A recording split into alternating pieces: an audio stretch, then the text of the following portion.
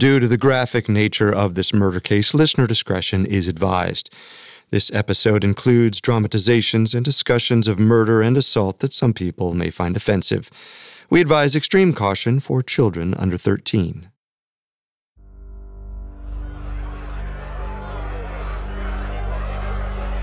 On the evening of July 15, 1871, a mob gathered in Greenwich, England, a small borough within London. It was a group of working-class men and women that the newspapers had begun calling the Roughs of Greenwich, and that night they were angry. The mob paraded up and down the street, screaming and howling. Some carried black flags printed with the word blood. The so-called Roughs were there to protest a court ruling that found a wealthy young man named Edmund Pooke innocent in the murder of his 17-year-old servant, Jane Clausen. To the working-class people in the street, Jane Clausen was a martyr, and her killer had just walked free. So the mob assembled on Edmund Pooke Street and howled up at his fancy house as the night wore on. The courts had failed Jane Clausen, and now the Roughs of Greenwich were ready to take her justice into their own hands.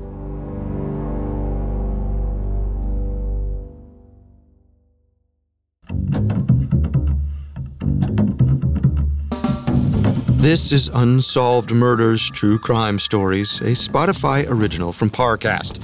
I'm your host, Carter Roy. And I'm your host, Wendy McKenzie. Every Tuesday, we dive into the world of a real unsolved murder and try to solve the case. You can find episodes of Unsolved Murders and all other Spotify originals from Parcast for free on Spotify. This is our final episode on the murder of Jane Clausen. Last week, we covered Jane's difficult upbringing and the job that led her to an early death. This week, we'll look at the trial of Edmund Pooke and the outrage caused by his acquittal. We have all that and more coming up. Stay with us. This episode is brought to you by Anytime Fitness. Forget dark alleys and cemeteries. For some, the gym is the scariest place of all. But it doesn't have to be. With a personalized plan and expert coaching, Anytime Fitness can help make the gym less frightening. Get more for your gym membership than machines. Get personalized support anytime, anywhere. Visit AnytimeFitness.com to try it for free today. Terms, conditions, and restrictions apply. See website for details. There's no better feeling than a personal win, and the State Farm Personal Price Plan can help you do just that. Talk to a State Farm agent today to learn how you can bundle and save with the Personal Price Plan. Like a good neighbor, State Farm is there. Prices are based on rating plans that vary by state. Coverage options are selected by the customer. Availability, amount of discounts and savings, and eligibility vary by state.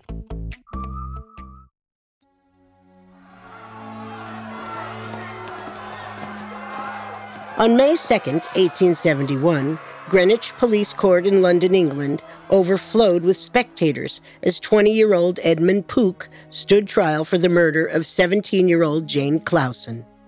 And even though the horde believed Edmund to be guilty, the prosecution were struggling to prove it. One of the lead detectives for the case, John Mulvaney, did little to help. Detective Mulvaney, beside the testimonies given by your witnesses, do you have anything to offer as evidence for Mr. Pooke's being guilty? Well, yes. Mr. Pooke's clothing from the night of the attack was littered with bloodstains. Have you any proof that it is blood? And even if that may be, do you have any proof that it is human blood, not the blood of an animal? It is currently being inspected by an expert. So then the answer is no. You have no evidence other than this meaningless hearsay. Actually, when I spoke with Mr. Pooke yesterday... You mean when you interrogated Mr. Pooke without warning him against self-incrimination? Or, as that practice is more commonly known, entrapment? Mulvaney was an honest cop, but the defense quickly painted him as an opportunist, trying to leverage his career off of Pooke's conviction. To make matters worse, Mulvaney's evidence against Pooke was weak. After Mulvaney laid out the evidence and the witnesses gave their testimonies, the court wasn't convinced that Edmund Pooke had a single thing to do with Jane Clausen's death. But Mulvaney's instincts told him that Pooke was the killer. He pleaded with the judge for more time. He asked for a week to collect more evidence. The judge granted this request. With that, the court went on a 5-day recess. Mulvaney decided to prove that the blood on Pook's clothing came from Jane. He gathered up the bloody trousers and headed over to the home of Dr. Henry Letheby. Letheby was the chair of chemistry at London Hospital, and he agreed to look over the evidence at his home laboratory. Mulvaney handed Letheby Edmund Pook's shirt, pants, hat, and boots, along with the alleged murder weapon and samples of Jane's hair. After hours of scrutinizing the samples, Letheby came to the detective with some much-needed good news. John, come in here for a moment. I know I've already asked a lot of you, but please, give me something to work with here. You're in luck. The samples I took from Pook's clothing, to the best of my understanding, are indeed blood. Oh, you may have just saved my career, Doctor. I cannot thank you enough. That's not all. The hammer you gave me, the so-called murder weapon, caked beneath a fairly dense layer of earth were several hairs. Hairs? Tell me that they were Jane's. They are identical to the victim's samples, both in color and structure. There is hope for you yet, Detective. Mulvaney was thrilled. Perhaps this evidence could put Edmund behind bars, and maybe this evidence could even help him regain his footing in court and save whatever reputation he still had left. But while Detective Mulvaney relished his first real break in the case, Edmund Pook had very little to be happy about. On the morning of Saturday, May 6th, Edmund was escorted by police from his jail cell back to the Greenwich Police Court. He traveled by train, and crowds jeered at him at every stop. Murderer! Murderer! Murderer! Up until this point, Edmund had remained strangely calm. But in that moment, his cool demeanor finally cracked. He broke down and trembled with fear. The Pook family shared their son's distress.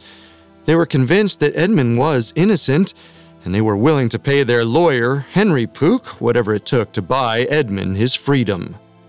Despite the last name, Henry Pook had no relation to the family.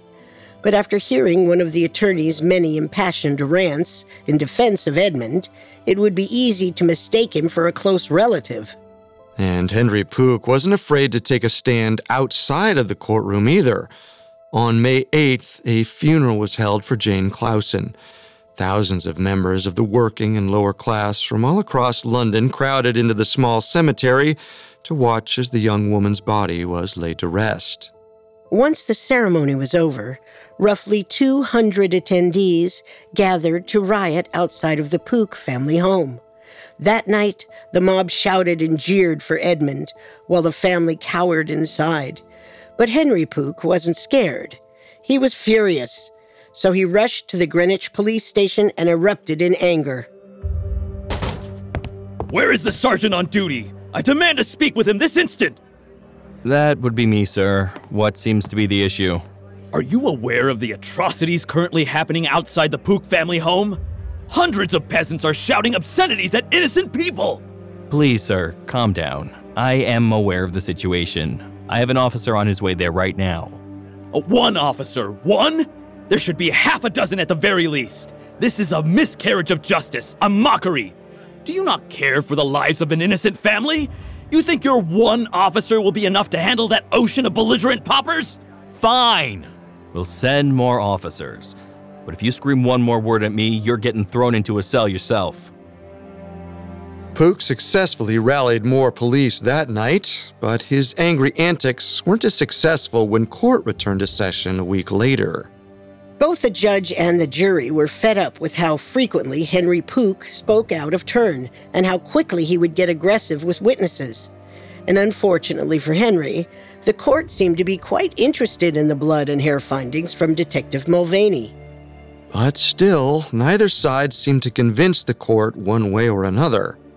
And so, on May 30th, the Greenwich Police Court ruled to have Edmund Pook stand trial for the murder of Jane Clausen at the Old Bailey, the Central Criminal Court of England and Wales. Henry Pook knew he stood a good chance at winning this second trial. Aside from the bloodstains, the prosecution's case consisted entirely of hearsay, and Detective Mulvaney seemed to fall apart just about every time he was cross-examined. But there was still a chance that the jury could be swayed to convict. And if that happened, Henry Pook could scream and grandstand all he wanted, but it wouldn't change the fact that Edmund Pook would be taken to the gallows and put to death for Jane Clausen's murder.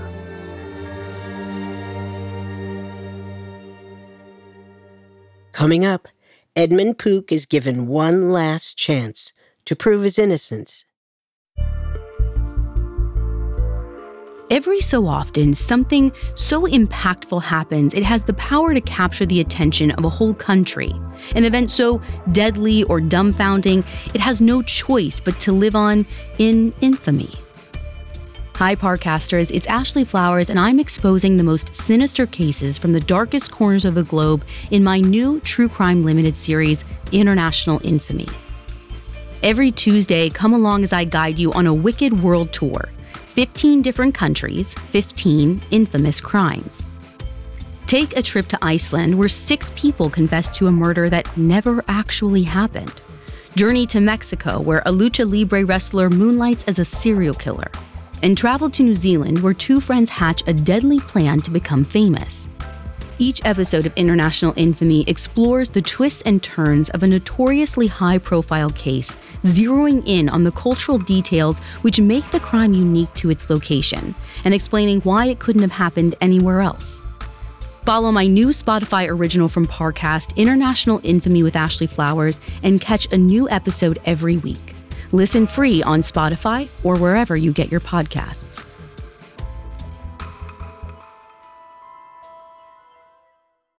This episode is brought to you by Anytime Fitness. Forget dark alleys and cemeteries. For some, the gym is the scariest place of all, but it doesn't have to be. With a personalized plan and expert coaching, Anytime Fitness can help make the gym less frightening. Get more for your gym membership than machines. Get personalized support anytime, anywhere. Visit AnytimeFitness.com to try it for free today. Terms, conditions, and restrictions apply. See website for details. And now, back to our story. Throughout the month of May in 1871, 20-year-old Edmund Pook stood trial for the murder of Jane Clausen. The trial continued for weeks with no resolution. The jury was deadlocked. Finally, it was decided that Edmund would have a second trial at London's criminal court. But outside the courthouse, the general public had already made up their minds. Edmund Pook was guilty, and if England's legal system wouldn't punish the alleged murderer, then they would. Lock him up! We know what you did! Get him off the street! Lock him up! Get him! Put him away! Edmund Pook had lived a wealthy and privileged life, and his public vilification was too much for him to take. One day, while Pook awaited his second trial at London's Newgate prison, he collapsed into an epileptic seizure. Edmund had a history of epilepsy, but this seizure was worse than any he had ever had before. While he convulsed on the prison floor, Edmund nearly bit through his own tongue. Soon his face and prison uniform were stained red with blood. The Pook family was horrified when they heard the news, but Edmund's attorney, Henry Pook, was overjoyed. This could be his best chance at discounting the prosecution's most compelling piece of evidence, Edmund's bloody clothes. On July 12th, Edmund Pook's second trial began. Jane Clausen's murder was the talk of just about everyone in London. The streets surrounding Old Bailey Criminal Court were overrun with hundreds of people, all fighting over the few public seats in the courtroom. John Duke Coleridge led the prosecution. He knew that the odds were stacked against him. Nothing could change the fact that nobody had actually seen Edmund attack Jane. Coleridge may have had a surplus of evidence suggesting Edmund's guilt, but it was all disputable. Even though the majority of his evidence was conjecture, Coleridge knew that if he presented these testimonies with enough conviction, he could persuade the jury. But first, he had to deal with Chief Justice William Boville. And it was at that time that Jane Clausen walked off into the night to surely meet her death. To surely meet her death? What would lead you to believe that? Well, certain claims were made by Miss Clausen that would compel a jury to believe that she was lured to her own demise. However, I must abstain from sharing them with the jury, as they may be objected to. If you cannot substantiate these claims, then they are not sustainable in this court. And yes, I do object. Please do not present any testimonies that you are not willing and able to support, Mr. Coleridge. Judge Boville immediately knocked Coleridge off his game, so the prosecutor bumbled awkwardly through the witness testimonies, and then he dissolved completely. Coleridge began quoting alleged conversations between Jane and everyone from her cousin Charlotte Trott to her former landlady.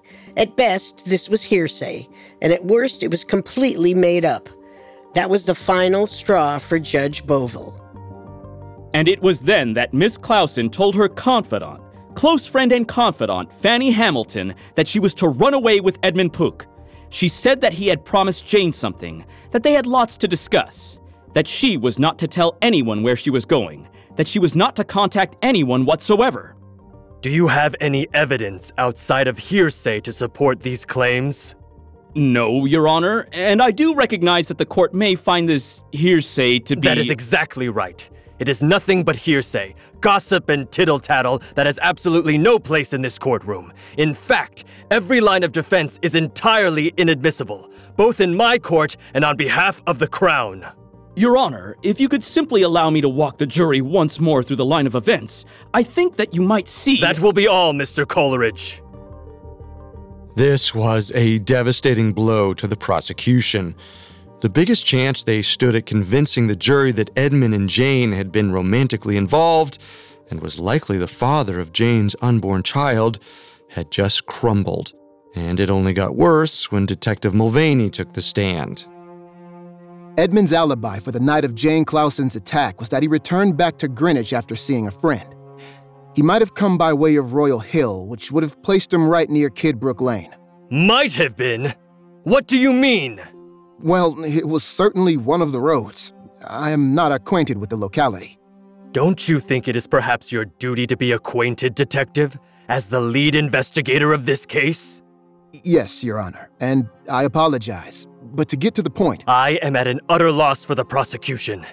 You bring me nothing but half-truths, unprovable facts, irrelevant minutiae that cannot even be relayed with confidence from the detective tasked with finding Jane's murderer. Do you not take this seriously, Mr. Mulvaney? Is this a joke to you? No, Your Honor. Then I suggest you start acting accordingly. Although the prosecution showed up to the trial wildly underprepared, the judge was acting particularly irritable. Things were shifting in Edmund Pook's favor, but still Coleridge took one last shot at swaying the courtroom. To the jury, Honor Boville, and the courtroom today, I must apologize. But please, I urge you to remember one thing. All of us are simply doing our jobs to the best of our ability. It is our duty to defend the rights of poor girls like Jane, even if that means relying on less than ideal evidence. Sometimes that is all you have. Please bear this in mind as you come to your verdict. His appeal fell flat. Throughout the rest of the trial, the London Metropolitan Police were repeatedly vilified for their hasty persecution of Edmund Pook. Up until now, the focus of this trial was the brutal murder of Jane Clausen and how her life was cruelly taken from her. But suddenly, the trial began painting Edmund Pook as the victim. The jury's mind seemed made up. Edmund was innocent, and the poor boy had been unfairly targeted by police. But Judge Boville still wasn't finished. He took this opportunity to plunge into a nearly 6.5-hour-long tirade in which he aired each and every grievance he had with the prosecution. From the half-baked case to the shoddy police work to the weak witness testimonies, Boville ended his speech with a pointed and vicious takedown of Detective Mulvaney and the other detective on the case. Detective Mulvaney, Over the course of this trial, you have exposed yourself to be a thoroughly incompetent officer of the law. I believe you have tainted this case entirely with your lack of judgment. You are guilty of having entrapped Mr. Pook. You have sullied he and his family's good name. It is cruel to those who have to administer justice that the police have the privilege to make such statements, to mislead judges and juries, and to make them instruments perhaps in sacrificing the life of an innocent man. And with that, Beauville stormed out of the courtroom and left the verdict in the hands of the jury. It only took 20 minutes for them to reach a decision. Edmund Pook was innocent. The bailiff unlocked his handcuffs, and Edmund ran straight into the arms of his family as the courtroom applauded. In that moment, the Pook family had reason to believe that their nightmare had finally come to a close. But back in their hometown of Greenwich, things were just getting started. Coming up, the Greenwich working class take justice into their own hands. And now, back to our story. After a grueling trial, London Criminal Court finally ruled that 20-year-old Edmund Pook was not guilty of murder. By the time the verdict had been reached, the entire courtroom was on Pook's side. The win seemed like a massive victory. The press agreed. Local newspapers had been closely following the trial, and most journalists seemed to side with Edmund. The media also painted a very unflattering picture of Detective Mulvaney and the police department who tried to convict him. Many pieces written about this case highlighted how it exposed the shortcomings of the English justice system, from how much power the police really had to how poorly they chose to use it. Edmund Pook and his family had been keeping up with all of the papers, and as they left the courtroom, they had every reason to believe Edmund would be welcomed back into normal life with open arms. But it didn't turn out that way. When they returned home, they found an angry mob surrounding their house, and they weren't there to celebrate Edmund's freedom. By the evening of July 16th, this mob had swelled into the hundreds. The crowd was comprised entirely of working-class citizens of London, or as the newspapers would later refer to them, the roughs of Greenwich. These were the same people who flocked in huge numbers to Kidbrooke Lane, where Jane had been killed, to pay tribute to the murdered servant girl. The roughs of Greenwich believed Edmund to be guilty of murdering Jane Clausen, and they were furious that his wealth and privilege helped him to get away with it. The Pooks did their best to slip through the crowd and sneak into their home, but the family's lawyer, Henry Pook, didn't make it in time. The mob grabbed him by the shirt and screamed obscenities in his face. But Edmund Pook is who they really wanted, and the roughs were willing to stomp and shout at his door until they got him. The collective, incomprehensible screams, whistling, and cursing emitted from the mob was deafening. They didn't begin to lose steam and head home until the early hours of the morning. But to the Pook family's dismay, the mob returned the very next evening. The media was quick to take notice. One reporter wrote, Greenwich is at present suffering from high fever. Partisanship is running wild, and the usually sedate burghers are arrayed into two hostile bands, whose sympathies and antipathies are as strongly marked as were those of the Montagues and the Capulets. The divide that the Clausen ruling brought to Greenwich was palpable. The animosity between the lower and upper class had never been so clear, and all the attention soon caught the eye of Jane's estranged father. James Clausen had abandoned his daughter when she was just 12 years old. As far as we know, he hadn't even bothered to attend her funeral. But now that Jane had morphed into a figurehead for the working class, he decided it was time to pitch in to bring her justice. William, Elizabeth. I don't know what to say. It took all this to get you back in Greenwich? I'm sorry. I know I've done wrong by her, but here I am. Too little, too late. William, please. He's still Jane's father. Please just try and understand. I'm as lost as the rest of you. I know my actions may not have always reflected it, but I only left Jane because I knew I would only bring her down. And now look at what has happened. There has been no justice. The man who murdered my girl still walks the streets freely. The Pook boy. The court said... The court said? If the court can't bring our family justice, we'll have to do it ourselves. The roughs of Greenwich shared James Clausen's anger. The mob continued their marathon hollering for 3 straight days, and on Monday, July 19th, 1871, they doubled down. That day, a cart rolled in front of the Pook home. On the cart were 2 effigies. One depicted Edmund with a hammer raised high above his head. The other was of Jane Clausen, cowering beneath the murder weapon. Soon, the crowd wheeled the sculptures all around town. Other members of the mob held up signs that read, "Pook the Butcher." However, just as they began heading back towards 3 London Street, the crowd was met with a second rival mob made up of upper-class Pook sympathizers, and they were just as angry. The opposing mob rushed the lower-class protesters and began tearing apart the effigies. Go back to your manor, you elitist scum! Why? So you can continue to defile the good name of a 20-year-old man? Edmund is innocent. Go ahead, turn a blind eye. How many of us must die before you realize that a human life means more than reputation? Jane was murdered like a dog out in the street, and your concern is with that wealthy fool? What happened to Jane is a tragedy, but... Don't give me your excuses! But it didn't take long for more working-class men around London to hear about the brawl and come running to join in. Soon there were over 3,000 men looking for a fight. The Pook sympathizers turned and ran. With their rivals now out of their way, the roughs of Greenwich picked up right where they left off. They marched through the city and brought traffic to a stop, screaming their lungs out until the dead of night, thousands strong. And the Pooks could not stand it any longer. What do we do? I mean, what's stopping them from barging in here?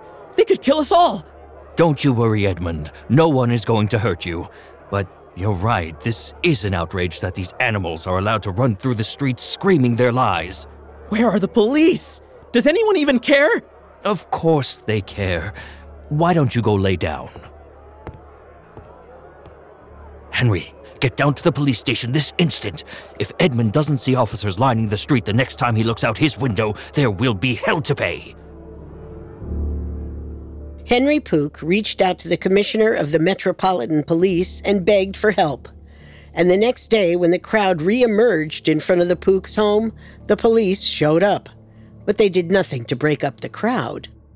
Because the truth was, there was no need for police at all. This was a crowd, not a riot. The mob outside of the Pook house may have been loud and raucous, but they never turned violent.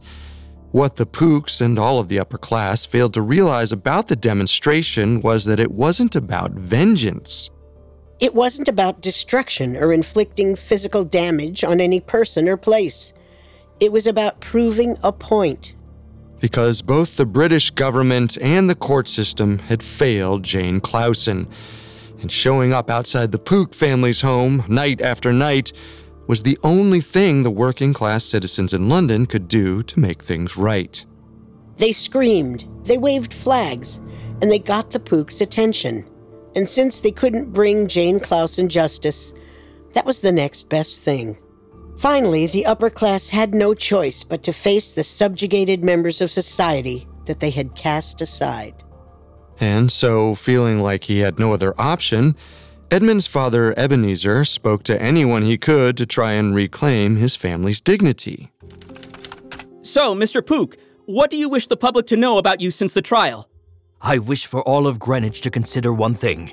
In spite of the atrocities committed against Miss Clausen, my son was found not guilty. That is the best our courts could do, and we simply must act accordingly. But what of the dodgy case that the prosecution had? Not to imply any bias, but it is not out of the question for the public to have their doubts. And so these monsters have sought out to ruin the reputation of my family based on doubts? The future of my son? Do you think poor Edmund shall ever be able to take up work or start a career after this? All this because of doubt? We are human beings. We have lives. But I fear as though we may not have any future in Greenwich after all is said and done. Ebenezer and Henry met to figure out a plan. They decided to sue the police and courts. Not much came of these lawsuits, but much to the Pooks' dismay, they did attract some new, unwanted attention. On Friday, August 18th, 1871, a novella entitled The Eltham Tragedy Reviewed hit bookstores all throughout London. The pamphlet outlined an outlandish theory about how Edmund Pook allegedly murdered Jane Clausen, and it also served as a scathing testament to the evils of both the upper class and the justice system. Although it had very little factual evidence to bolster its claims, the book sold well. For Edmund Pook, this was the final straw. By late December of 1871, he fled from the town he had called home his entire life and moved to a seaside village. In the years to follow, the rest of the Pook clan either followed Edmund out of town or passed away. The mystery of Jane Clausen's death likely left Greenwich with them. With all of this in mind, I believe Edmund murdered Jane Clausen.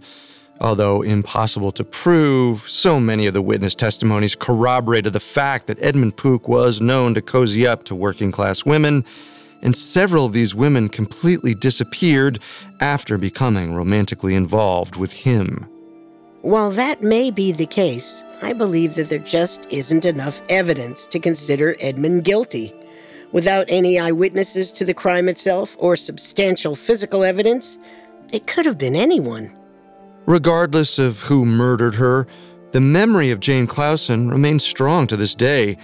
Jane worked and struggled since she was 12 years old, and then she paid for it with her life. To the roughs of Greenwich, this injustice was the perfect analogy for the mistreatment that the working class endured at the hands of society. It's no wonder that she became a martyr for London's marginalized lower class.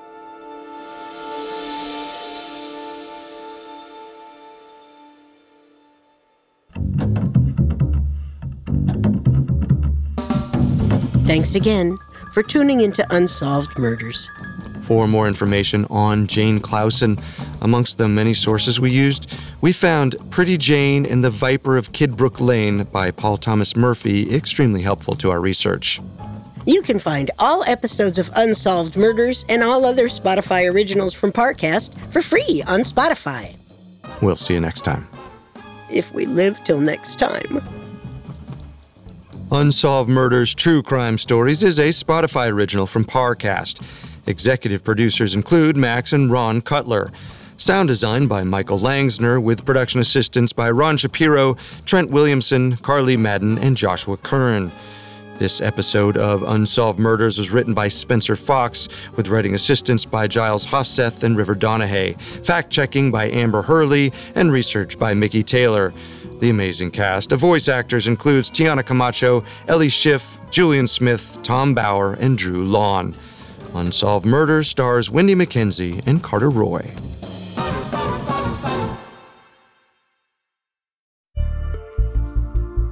Hi, listeners. It's Ashley Flowers, and here's a quick reminder to check out my new True Crime Limited series, International Infamy.